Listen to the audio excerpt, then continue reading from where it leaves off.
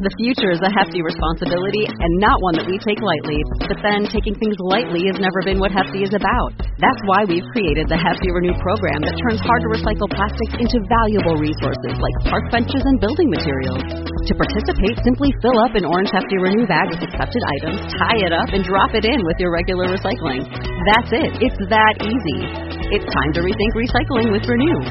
Particular valued resources may vary by geography. More info available at heftyrenew.com. Hey folks, and welcome to Typology, the show in which we explore the mystery of the human personality through the lens of the Enneagram. I'm Anthony Skinner, producer of the show, and we are happy to have you here today. We have a fantastic guest. I know I say that a lot, but I'm telling you, today is literally another all-time favorite. John Mark Comer. He is the author of My Name is Hope, Loveology, Garden City, God Has a Name, and his latest book, The Ruthless Elimination of Hurry.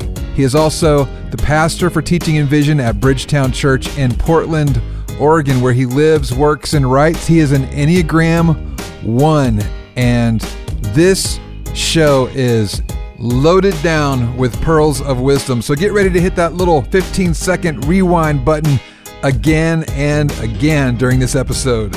Hey, be sure and follow us on socials. You can follow us on Instagram, Twitter, and Facebook at Typology Podcast. And you can follow Ian on Instagram, Twitter, and Facebook at Ian Morgan Cron. Hey, that's it for me, Anthony Skinner. And now, here is the host of our show, Ian Cron. John Mark, welcome to Typology. Yeah, so happy to be along. I have looked forward to this conversation. We have spoken at the same events before and not ever met, which is weird. I think I saw you at one recently, and we were literally passing in the hallway, and you looked like you had your handlers who were like intent. I think that's Ian Cron of podcast fame, and I pass his book around, and I would love to have a copy of him, but he's moving up in the world, and he's got handlers in a hallway underneath an auditorium somewhere. So it was just ships passing in the night. Okay, so you know, those are not my handlers. Those are my minders. Those people make sure that I actually arrive where I'm supposed to go. For all of you listening, he pulled up in an Audi, sitting in the back, a personal driver. No, I have no idea. No, I mean, maybe. No, man, it is so good to have you on the show, and I'm so excited because you're an Enneagram 1. Yes, I am. The perfectionist. Mm-hmm. Reformer sounds better, though. Yeah, here's another one. There's no such thing as a good perfectionist in people's minds. Unless if you have an employee. All employers want to hire perfectionists, but nobody wants to be friends with them. So reformer sounds a little bit better. Yeah, I get it. How about this one, though? How about the improvers? Yeah, I remember I'm also fascinated with Myers-Briggs, and years ago we did a Myers-Briggs training with our staff, and I pastored a church, and we had a number of people on staff, and Myers-Briggs, some of those tests give you like a little one-sentence summary of your personality, and we went around and everybody read their one-sentence summary, and it's a pastor, so it's mostly like 2s and 7s, and so the two people before me were like, you only go around once in life, and then the person right next to me was giving life an extra squeeze, and then mine was everything has room for improvement. And the whole place burst out laughing, and I just felt like I wanted to cry. I'm like, yeah, that's my personality in a sentence. Everything has room for improvement. That is amazing. So what was your introduction to the Enneagram? I came to the Enneagram a little bit before it kind of hit the mainstream. My therapist gave it to me about 7 years ago. I'd never heard of it, and I'd started with a PhD, kind of 70-something Quaker guy that I'm still with. It's been one of the most life-changing experiences ever. And, he introduced me to it early on into therapy and said, hey, you should consider this, and told me kind of what type. He didn't take me through the whole thing. I think he gave me Rohr's book, and really early on introduced me to the 7 Levels of Health from Enneagram Institute, which was like before there was a website. It was like you could only get it if you went to a conference, and it was all hush-hush and kind of cultish and fun. So that was my introduction, and it was it was like a whole new thing for me. You know, it was definitely a new paradigm for me that was incredibly painful and helpful. So, in a way that the Myers-Briggs wasn't. I actually love Myers-Briggs, and the longer I think all of them, you have to know what to do with them, you know. But yeah, what I loved about Enneagram, Myers-Briggs is a little bit more static, you know, and depending on how you interpret it. And I do think that maturity is about growing into balance. So for an extrovert, it's growing into more spaces of quiet. For somebody like me who's introverted, growing into more spaces of spontaneity and being with people. But what I loved about Enneagram that Myers-Briggs and none of the other ones do is it gave me kind of a snapshot of what my spiritual journey would be. And kind of, this is me, not only under, a lot of them do like, this is you under stress and this is you when you're well rested and happy. But this one gave me not just stress and healthy, happy. This one gave me, you know, me kind of early on in my spiritual journey and me down the road. Like if I were to continue in my paradigm following Jesus over many decades, this is who I could grow and mature into. And this is what Christ could look like through my personality. And that for me, that was a whole new thing. And especially, you know, and I don't know if this is my oneness or just church culture or just the life I grew up in, but always feeling like pressure to conform to somebody else's personality and always wishing I was a 7 or wishing I was a this or that or the other. And so it was so helpful for me. It just felt like almost like a load off my back to realize, oh, wow, no, I'm never going to be that. And here's a vision of the kind of person I could mature into over the next 50 years. And that for me was game changer. I love what you just said. I had a guest on a while back who said, what I love about the Enneagram isn't that it tells you who you are, but who you could become. Yes. So good. And I thought, man, that really sort of nails what distinguishes it from other, you know, similar instruments, which I love. I mean, I do. I love Myers-Briggs. I love anything that helps people grow in self-knowledge. Yep, absolutely. But any tool, yep. Any tool. But this one was sort of special because it had this transformational path. Yes. That it made available. None of them have. And you know what's the saying about personality theories is that they reveal, but they also conceal. Mm-hmm. And I think that's the danger of all of them. Like I was sitting through a little workshop a month or two ago, and they passed out a 1-page Enneagram sheet. And it was one I had not seen. That was, you know, everybody kind of has a different summary of the thing. And it had your wound, your virtue, your whatever. And I just went down. They had a little column that was basically, I don't think they used the word sin, but your sin, or I think they used the word vice. And it had maybe 3 or 4 per number. And I closed my eye to the left-hand column that had the numbers, and I just went down. It was probably 30 numbers, 30 words there. And I just thought, if I didn't have, and if I wasn't looking at an Enneagram sheet, if I was just looking at a list of vices, how many of these 30 would I say I struggle with? And it was like 27 of the 30, and of course, you know, for the one, it was a couple of things. I'm like, oh yes, those are like my besetting things: resentment, anger, you know, criticism. But like pretty much all of them, it's not like I don't struggle with vanity or ego or anxiety or, you know what I mean? It was, yep. And so I think the danger to all of them is, you know, you take it on as an identity, as a one-stop shopping. And that's what I love when Enneagram's used well. I think it has the chance to show you this is one angle on who you are. It's not the angle, and it shows you who you could become. Yep. And that's, I think, some of my frustration with how Enneagram's being used more like a Myers-Briggs or a DISC test, more and more like a personality theory for interpersonal relationships. And I actually really don't personally like it for that. I like it. I don't really want to know everybody else's deepest, darkest motivation. Right. You know, unless if it's like my spouse or somebody that I have to live with their shadow side. I'd rather, maybe that's just because my brain goes toward, you know, that part of things. I'd rather not think about that. Mm-hmm. But for personal kind of self-awareness and growth, it's pretty hard to beat. Yeah. Right.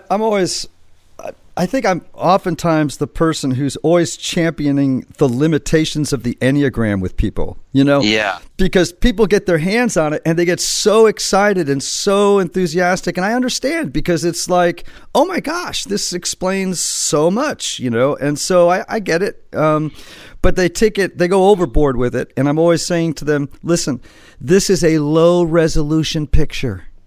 This is not, Oh, that's well said. It's not perfect. It's imprecise. Now, that low resolution picture, even if it's 10% clear, if you are now 10% clear to yourself, that is a enormous leap forward on the evolutionary chain, right? Right. Yeah. Even 10%. But that's huge. Yeah, but don't run it to the bank as the newest gospel. You know what I mean? Yes. It's a great tool, but that's what it is, And it seems like the even bigger danger is when people assume that it's 80% clarity and they use it on other people. Yes. That's, you know what I mean? Because in spite of, because we've used it a lot at our church, and we've said till we're blue in the face, don't weaponize this. This is not for you to like peg other people.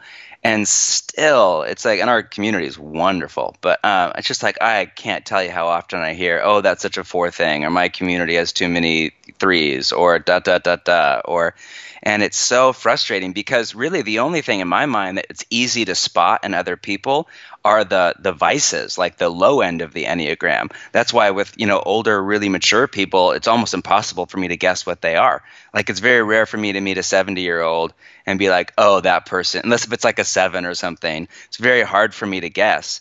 It's easy to guess with people that are less mature. Yes. Because you just spot, oh, there's a person who does their own thing and it's all emo. That must be and then you label them a 4 or whatever the thing is, That person's off reading a book and doesn't want to engage with me. It's probably a 5, But I just hate when we weaponize it like that. What for you, what drives you crazy about being a 1, and what do you value most about being a 1? I think let's start with the positive, because I'm trying to retrain my brain in the way of Jesus to be more grateful and less critical. Yeah. I think one of the things that I love about being a 1 is that I think, and I don't mean this in a pretentious way at all, I think that integrity comes naturally to me.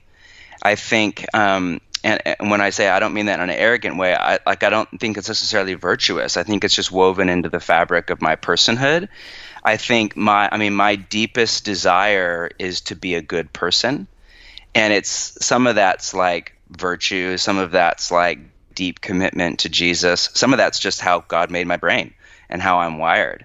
And I think that is an aid to me. It's an aid to me as a person, as a husband and father, in fidelity to my marriage and my family. It's an aid to me as a pastor, in fidelity to everything from orthodoxy to, my church over 16, 17 years now. And I think there's that deep inner part of me that, has this strong desire to be good. And it's not always a virtuous desire. Sometimes it's not goodness for goodness sake. It's goodness so I don't feel bad, which is different. And so that's where I say this, it's nothing to brag about. It's just, I think, part of how I'm wired. And I think I'm really grateful for that. And I think it's been a great aid to me. I think the thing that drives me crazy is just that, that the perfectionism, that never-ending, overbearing moral compass that follows me everywhere I go, every waking minute of my day, and sees everything that's wrong with the world. And it's just so hard I walk into a room and I see everything that isn't right. I come home, my house can be perfect, but I see the one little speck of dust on the floor, and I have to reach down and pick it up before I feel I can relax. I look through a window, we have this beautiful forest behind our house. We live right off downtown Portland up against Forest Park. And I look out and this is gorgeous forest, and I'll see like, ooh, the dog got its nose on the window, and have to go Windex the window really fast, rather than looking through the window at the beauty of the forest. And I hate that. And when I'm in a healthy place, I can leverage that part of my brain to see the good. Like I enjoy, my wife is so funny. She is so relaxed and so happy and so easy and way, way more happier than I am just with life. But she doesn't enjoy life as deeply as I do. So when I get into something, like when I'm in a beautiful space, or we're out hiking, or it's a good meal, or we're in front of a good film or a good novel, I'm thrilled with joy. Like I am so deep into the pleasure of it. And she's more like, it's cool, it's good, So it's I don't know if it's higher highs and lower lows. That's more emotional language. But that, so there's a good part of it that I want to grow and mature into. But that never ending kind of everything could be done better, it's just exhausting to live with. You're always missing the forest for the nose. Exactly. We're waiting on that one, huh? Yeah, yeah. I was just antsy in my seat. I couldn't wait till you were done.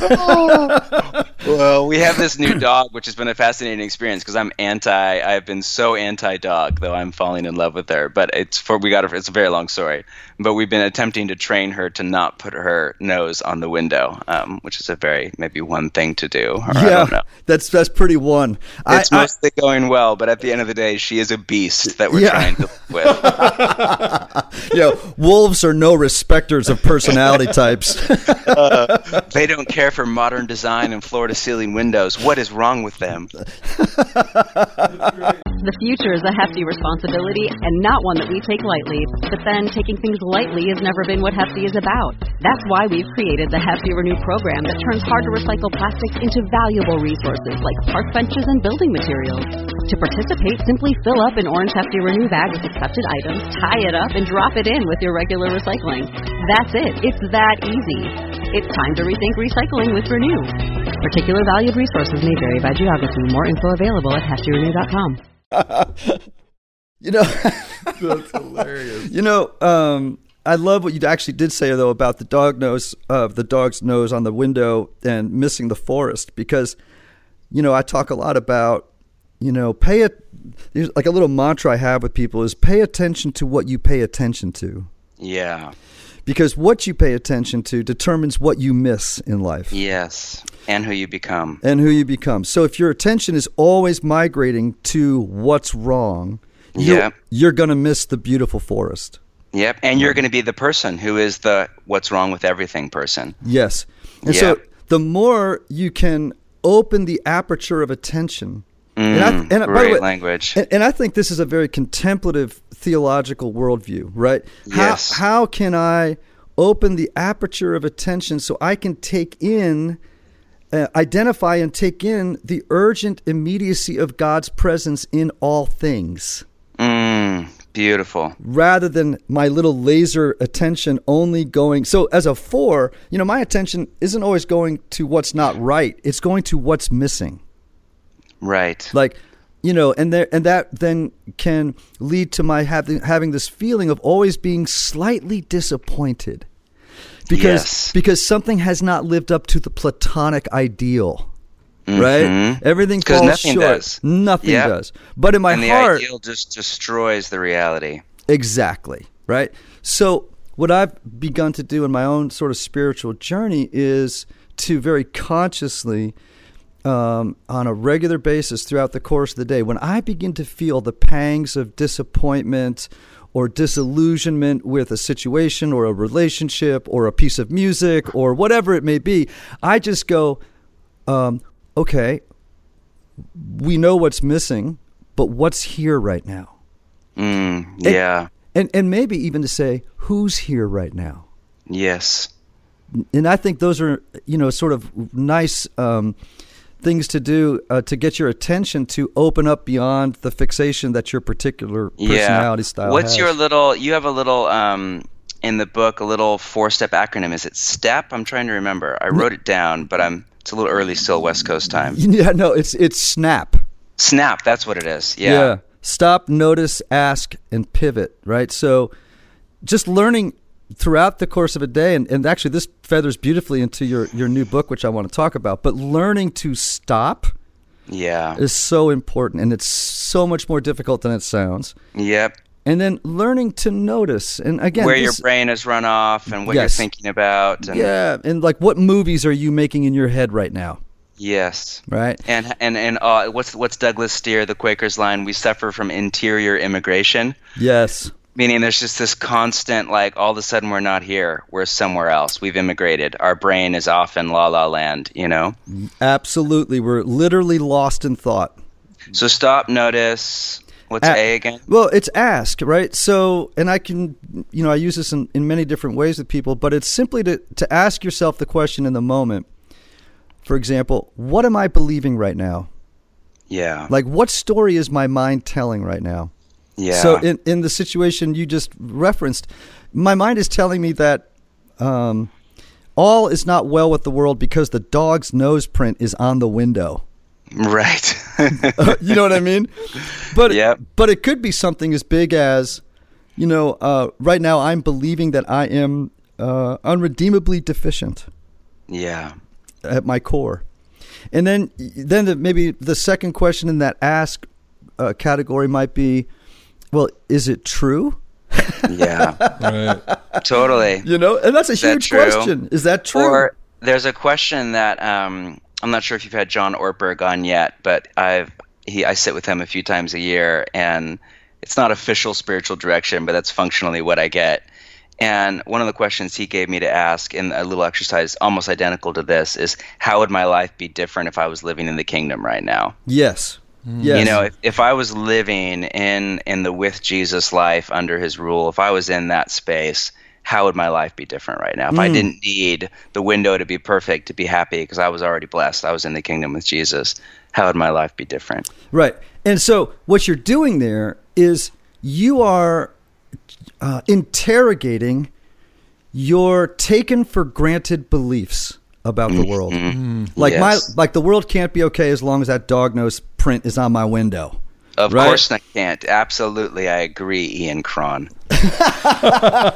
So then that P is actually, to your question, pivot. It's like, well, what if I just decided to live in a different story right now?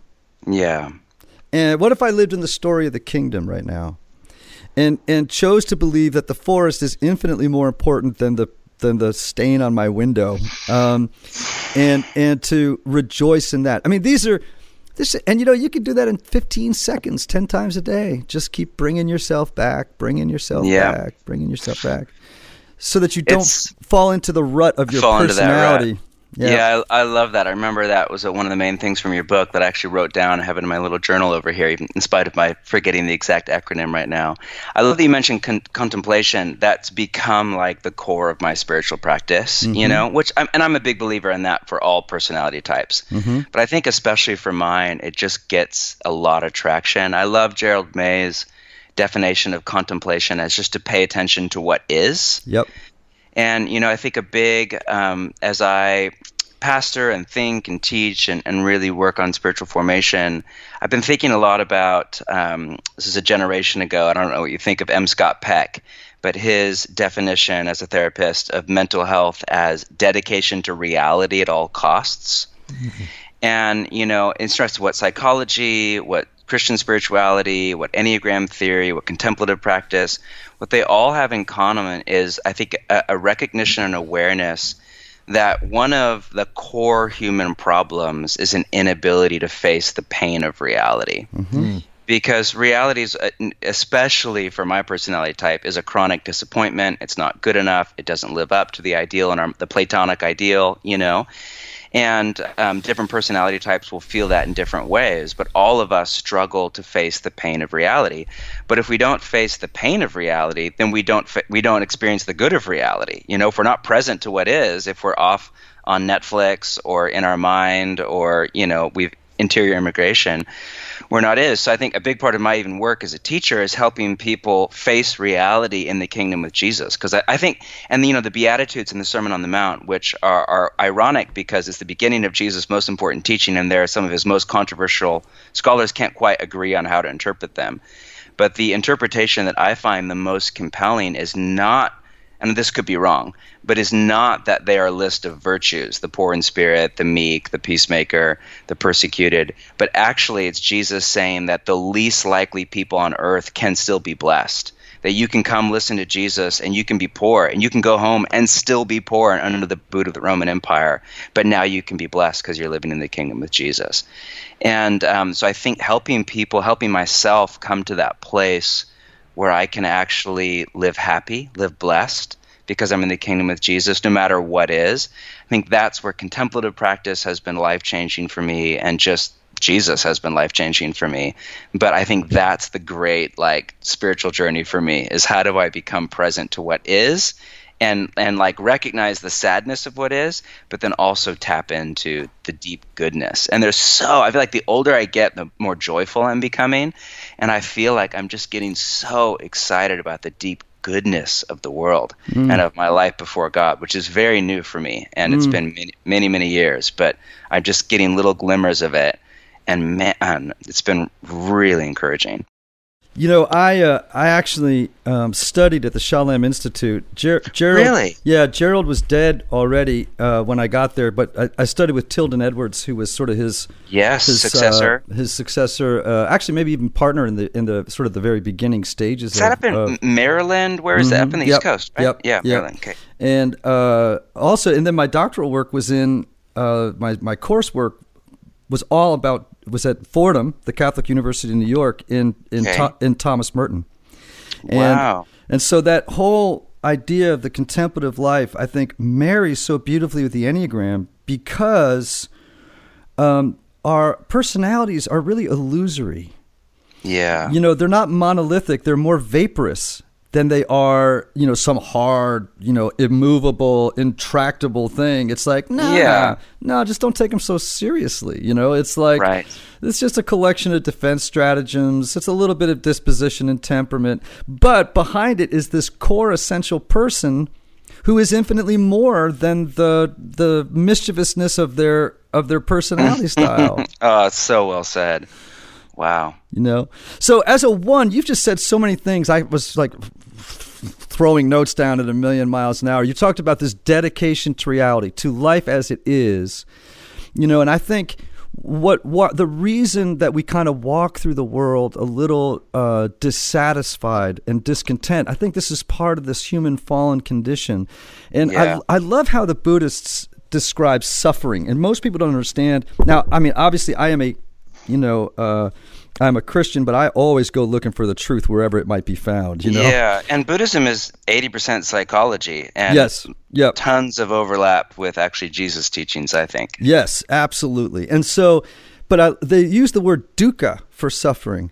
And the best definition I've ever heard for that is that suffering is the feeling of not at home. Isn't that beautiful? It's the feeling that I'm not at home. Wow. And so we feel like that all day long. So that's what they mean when they say life is suffering, right? We all feel all the time like we are not at home. Yeah. Right. And so you said just earlier that, you know, that the contemplative life, living in this world where we don't feel at home, is about facing the pain of that. Yeah. And that's as I understood you saying it, the portal way to growth and to a life of love and wholeness.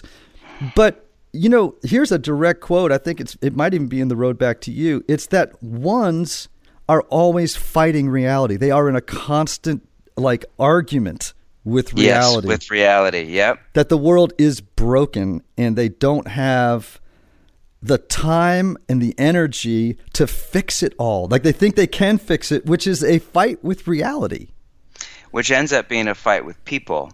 Tell me about that. And that's why it's so dangerous. I mean, and that's why I think contemplative prayer is so important, again, regardless your personality types, because when we can't face reality, each of us will come up, and you could do a much better job than I could with this through Enneagram theory, but with our stratagem for either escaping reality or changing reality to make it what we want. Mm-hmm. And so obviously escapism is the easiest thing, like just go on Instagram or stay up late watching, you know, Man in the High Castle.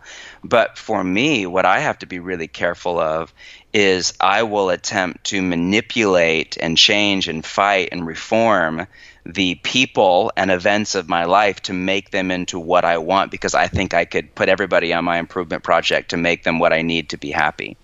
And that's where there's an idea in the contemplative tradition that has many different names and iterations that has been really a core spiritual practice for me. So Ignatius of Loyola, it's normally translated from Spanish as indifference, as I'm sure you're familiar with all this. Although I was just listening to an Ignatian scholar, and he said freedom's a better translation of the Spanish word. And Francis Salinac and other of the French mystics and Spanish mystics called it detachment. And it's very similar to some Buddhist thought, though it's a little different, to some Stoic thought, though it's different, and it's because it's more based around love. But the basic thing is that, you know, we have to detach or become free, not of desire, and that's my big, where I don't I can't get to Buddhism. Not free of desire, but we have to be free of the need for our desires to go the way we want them to go to be happy. And as long as I need the people and events of my life to go a certain way to be happy, not only will I be unhappy, but I will hurt and wound and manipulate and damage other people. I will act in unloving ways, especially toward my wife and children, people that I'm closest to, because they're not living into my ego ideal, into this little idealistic platonic thing in my mind. So I'll badger them, I'll criticize them, I'll manipulate them, I'll, say, why are you eating those chips when I want them to lose 5 pounds or whatever? I'll be unloving. And so I have to learn to face reality if I'm ever to become a person of love, much less a person who's just happy and at ease in my own skin. Yes, I agree that the whole idea about detachment in the Buddhist tradition has some overlap within our Christian tradition. But they have this, the Buddha had this great quote where he says, praise and blame, gain and loss, pleasure and sorrow, come and go like the wind.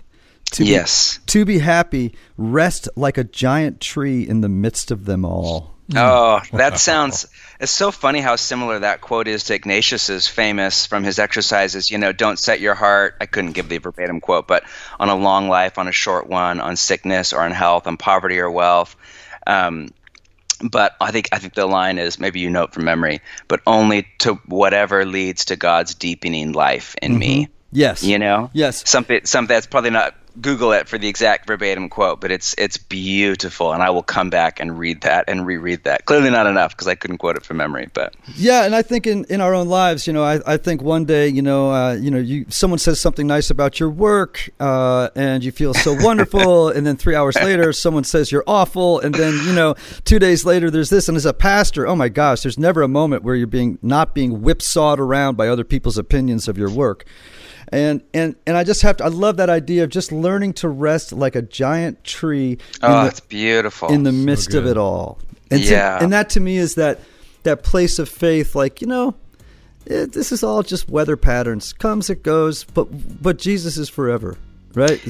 That's it. It's so good. And I think that's for everyone, but especially for me, like I love in those, and I think you use this language, I'm trying to remember from your book, so maybe not, but as the core virtue that ones have the potential to grow into being serenity. Yes. Which is, and that's the thing about Enneagram, that when I was new to it, just sounded absurd, that your vice literally becomes your virtue. Mm-hmm. That the journey for me is from anger to serenity. And that just sounded crazy to me at first. And I feel like, I'm just now almost 40, I'm 39, almost 40, just now starting to see little moments where I don't embody the angry, resentment, perfectionist, nitpicky. I'm actually the serene person in the room. And it's when I'm healthy, and it's when I'm relaxed, and it's not all the time. But there's just those little pockets where I'm like, ooh, that's who I could become. Yes. And there's little moments when I am that person now, and oh, wow, that feels really good. Hey, that's it for part 1 of our 2-part series with John Mark Comer. We hope you've enjoyed today's episode. Be sure and tune in next week to catch the rest of that conversation between Ian and John Mark. That's it for today. Much love to our Typology tribe from Ian Cron and myself, Anthony Skinner. Until next time, have a fantastic week. See ya.